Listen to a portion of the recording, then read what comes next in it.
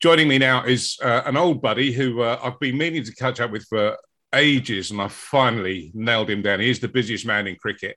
So let's just say hi and welcome to Mr. Donovan Miller. Hi, Darren. How are you doing? Yeah, good to finally catch up with you, and thanks for having me on board this afternoon. Good. First of all, I've got to ask, where are you? Because every time I see you on Instagram, you're in some different location. Where are you right now? Actually, I'm sitting in my back room in England. So yeah, a little bit chilly here, but I'm in England as we speak. Yeah. I've got to say, you are one of the best Instagrammers. You're like the modern breed of cricketer, cricket coach, how cricket should be, being relevant and in tune with the times. And anyone listening or watching this, you must follow Donovan on Instagram because it's always good value. Always good, but you see the lifestyle of the modern man. I'm not sure if I'm that good on there. I've just tried to promote what I do, and that's it, really. So I'm glad that it's coming out positive. Lots of fitness videos as well. Working hard in the gym. Yeah, the older you get, you try and stay as healthy as you can. So, and fitness is a part of a lifestyle. So I try and stay as fit as I can. You do. So you're just back from the United States. So tell us about what you've been doing out there. So it's I think I think that's the type of market now where cricket is heading at the moment. So after we finished CPL, I've been approached by a couple of league organizers to be one of the coaches in I think it was a league that was happening in Jersey, the American Premier League. So I went there and it was a different part of the world in terms of cricket. The games were played in a baseball stadiums, and it was quite chilly. And even similar to around Essex area. It reminds me of there in the nighttime. But we managed to win that little competition, and I've been invited back out there again to go back in the US Open, which is happening starting next week, really. What's the participation? I know the CPL have dipped a toe in the American market by playing in Florida in the past. And from what I've seen, and when I've been out to the Caribbean and watched cricket, in America, there seems to be is it mainly an expat interest, or do you think there are local Americans that are trying to get in touch with cricket? As you know, America is very close to the Caribbean, so I think most of the lads from the Caribbean, they do go and apply their trade there. It's only a 3 hour flights from any destination in the Caribbean. So there's a lot of Caribbean heritage there, and also a massive South Asian population all over America. So, there's a lot of guys, from India, Bangladesh community, Pakistani community, and that type of stuff, Sri Lankans. Their children now he's been brought up there, and so the cricket market out there is massively. Guyanese too, yeah, all Caribbean, yeah. That's good. And so you mentioned the CPL. Now you've had a good track record out there. Just which teams have you been involved with? I know you've been involved for a long time with this CPL. What teams have you been involved with? Yeah, I've been involved with a few teams, Jamaica, St. Kitts and St. Lucia. Those are the 3 franchises I've been involved with over the last 7 years, 7 seasons of CPL. And I've been quite luckily to be involved in some success, some of those teams. Don't be so modest, man. Have you won with all of those? Have you won the CPL with all of those 3? So let me go back here. So I've been to 2 finals with Jamaica, 1-1. St. Kitts, 2 finals as well, 1-1, and St. Lucia 1 final. So that's it. Yeah, so I've been in finals with other teams. Yeah, and of course with the universe boss, your big mate, Mr. Chris Gale. He's still enjoying himself in the CPL, isn't he? It's quite funny enough. I haven't spoke to him for a while now because he's been obviously busy. Looking at, I think the best place to find him these days is on Instagram. So I haven't spoke to him for a while, but you could see that as I've been watching his stories on Instagram, and he's looked like he's enjoying his life, which is rightfully so out in Dubai. Mr. Punjabi Daddy. Yeah. Well, I've been playing his tunes on the show because it's just pure entertainment for me, and I just love it, and the videos and everything. The Rich Life. I haven't played any of his tunes yet, but definitely been watching his Instagram story. He's been watching too much Snoop Doggy Dogg. That's all I'll say. Yeah. I mean, he's still going and he's still popular in the franchise cricket. Every time I think he's going to give up, he pops up. He's still massively in demand, isn't he? Even if, the international stage is maybe gone now, but franchise cricket still wants him. Well, I mean, look, franchise cricket these days are marketing, and marketing. So, and Chris is a massive marketing tool. So, apart from his cricket, I think a lot of people, I think he's going to be around for a little while in terms of marketing. So, yes, a lot of teams and franchise would want him to be a part of that business because it's a massive business. And he's doing his foundation as well, which I know you're a part of that. And people don't necessarily know the good stuff that Chris does away from all the razzmatazz. And the Chris Gayle Foundation is an important part of what he does, isn't it? Yeah, that's important thing. He does give a lot back, and something he doesn't really spoke about, but yeah, he's really good in terms of giving back to the community. Yeah. So franchise cricket is really popular, and it seems to be non-stop at the moment. We've got the T10 that's just getting underway in Abu Dhabi, where Chris is taking part. We've got the Big Bash coming up, etc., etc., etc. It seems to be fairly non-stop.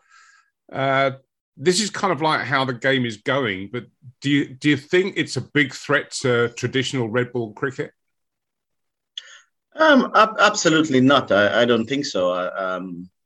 For example, in England here where we live, I mean, the season is only about 6 to 7 months really. So there's a whole winter, of other cricket happening, and it's great for players to go away and play in different conditions and develop different skills, and it's better for cricket in general. So I can't see, I think most of the better players now in even franchise cricket, they're really good red ball players.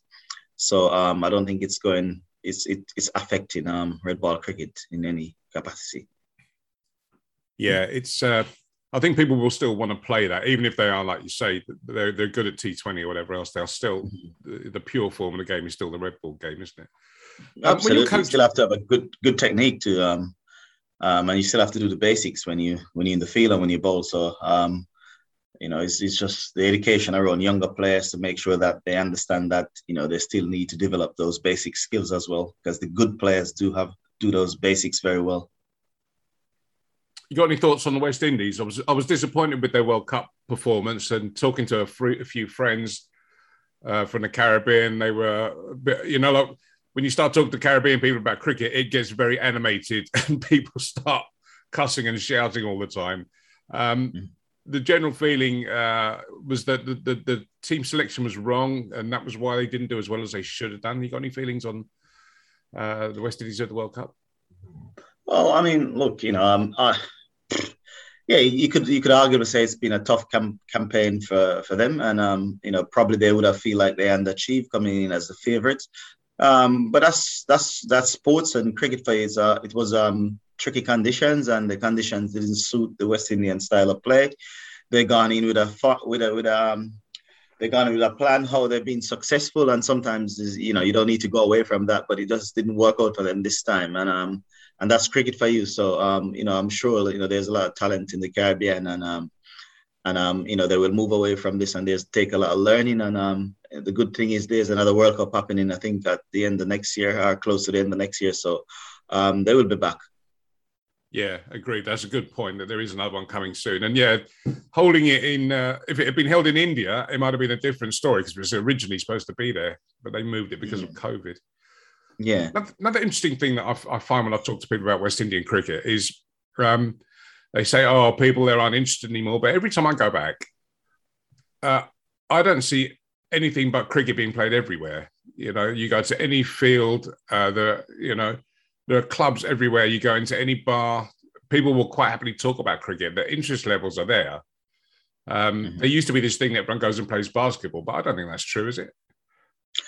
I think because in the Caribbean, it's such an athletic islands. I think the youngsters there, they're so athletic and always moving around. So picking up a bat and a ball has always come natural to them first. So even if they're involved in other sports, I don't think cricket is something they will find difficult to take up. What's your road tennis game like? Tennis. Road tennis. Have you seen road that? Tennis? I'm not sure if I played road tennis, but I play a lot of road cricket. Good answer. Good answer. Yeah. Yeah, I see a lot of road tennis when I go back. That seems to be the new thing. They just put a plank across the road and then bat and ball. Yeah. But like you say, yeah, people are active and it's a good thing. So, and why are all West Indians either Liverpool fans or Man U fans and like no one else in the world exists? That's a very good question. I haven't really thought about it, but yeah, I mean, I couldn't answer that one, but maybe they're the powerhouse of football for a long period, and people always intend to support those type of teams. Now, let me ask you about coaching. To me, that seems to be the thing. The game's evolved a lot in the last 20 years, and a large factor of that evolution has been the importance of coaching. Nutrition, exercise, looking after yourself. It never used to be such a big thing 20 years ago, but it seems to have come on apace. You've been coaching through that time and been kind of involved with that change. What's the story behind that?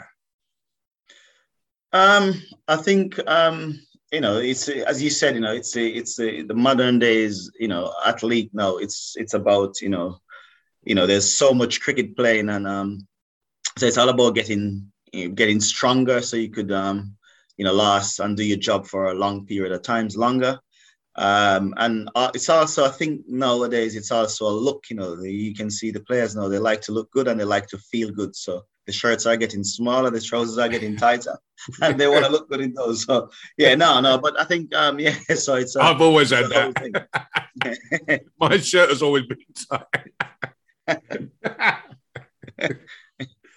Yeah, that's true though, because yeah, that's a good point. Because when you watch like England from even 2005, they're all wearing like baggy shirts that are flowing in the wind and everything. But yeah, these days, no, all fitted and yeah.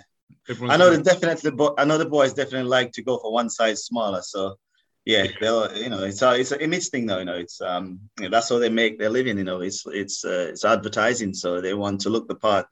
And so it's not just about getting fit for the sports, but also the looks as well is an important thing, the image. Yeah.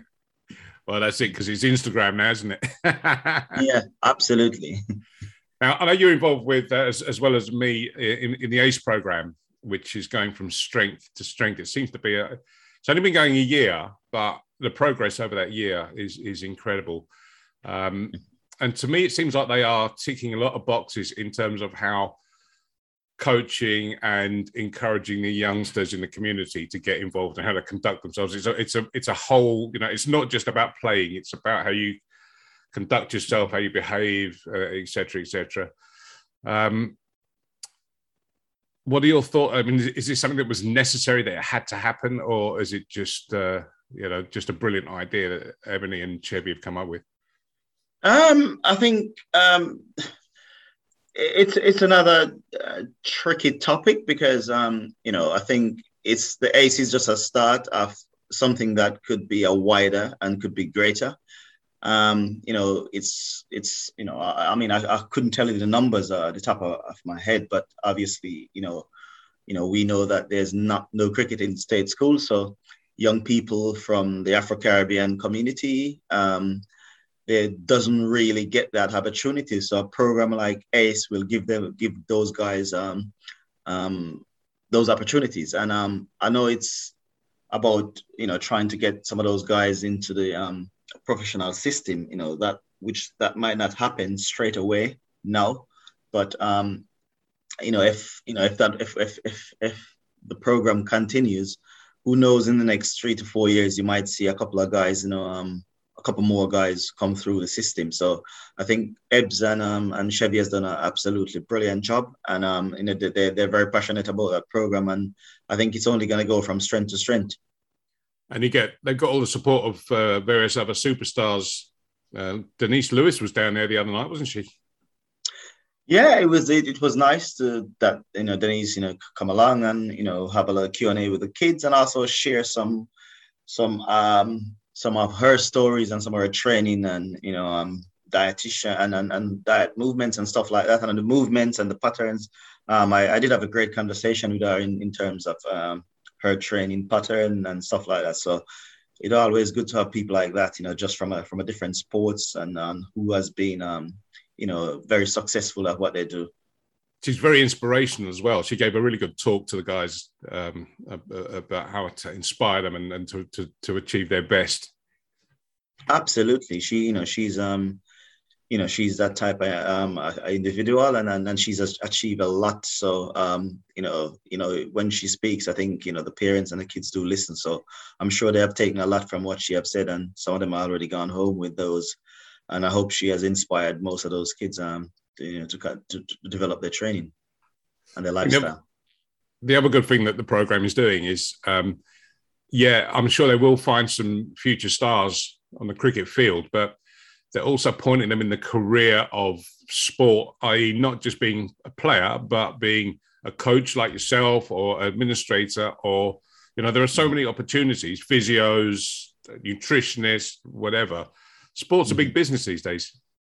Absolutely. And one of the big things is, just like, if you go back to, I don't know if you probably play when you're younger, Darren, is everyone's dream and everyone's aspiration is to be a cricketer. But sometimes it doesn't happen that way for many particularly reasons. And sometimes you find, young people, they quit the sports because, they have a disappointment. So it's about, make sure that education process is channeled and towards those young people to let them understand that, okay, it's okay if you don't become a first-class cricketer, but, we still would like to see you continue because you have a lot more to offer to the sports than just being playing. And if you do be one of the lucky ones who get a break and go all the way, then we can support you with that too. So when you were a youngster, and who were your sporting heroes when you were a young kid getting into sport? Well, mine was slightly different. I didn't know what I want to do. I used to just play lots of sports, really. A bit of track and field, a bit of basketball, a bit of football on the streets, lots of cricket, anywhere I could play. I just watched loads of sports. So I would watch a bit of football. If someone was good at football, I would watch him. Someone was good at basketball. But in terms of cricket, I was more gravitated to someone like Walker Younis and these guys, because those guys they used to do things that kind of special when they bowl, and those are the guys I kind of used to watch because at that time, I think it was the Walsh and the Ambrose days, and they were 6 foot whatever, and I was only a little guy, so I used to more find the littler guys who is not that tall interested and want to be like them, and then.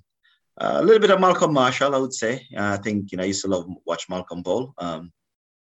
So those type of characters in terms of cricket. But in terms of sports, as I said, I watch every sports, and anyone who was doing something special, I always like to follow their careers. Yeah, it's true.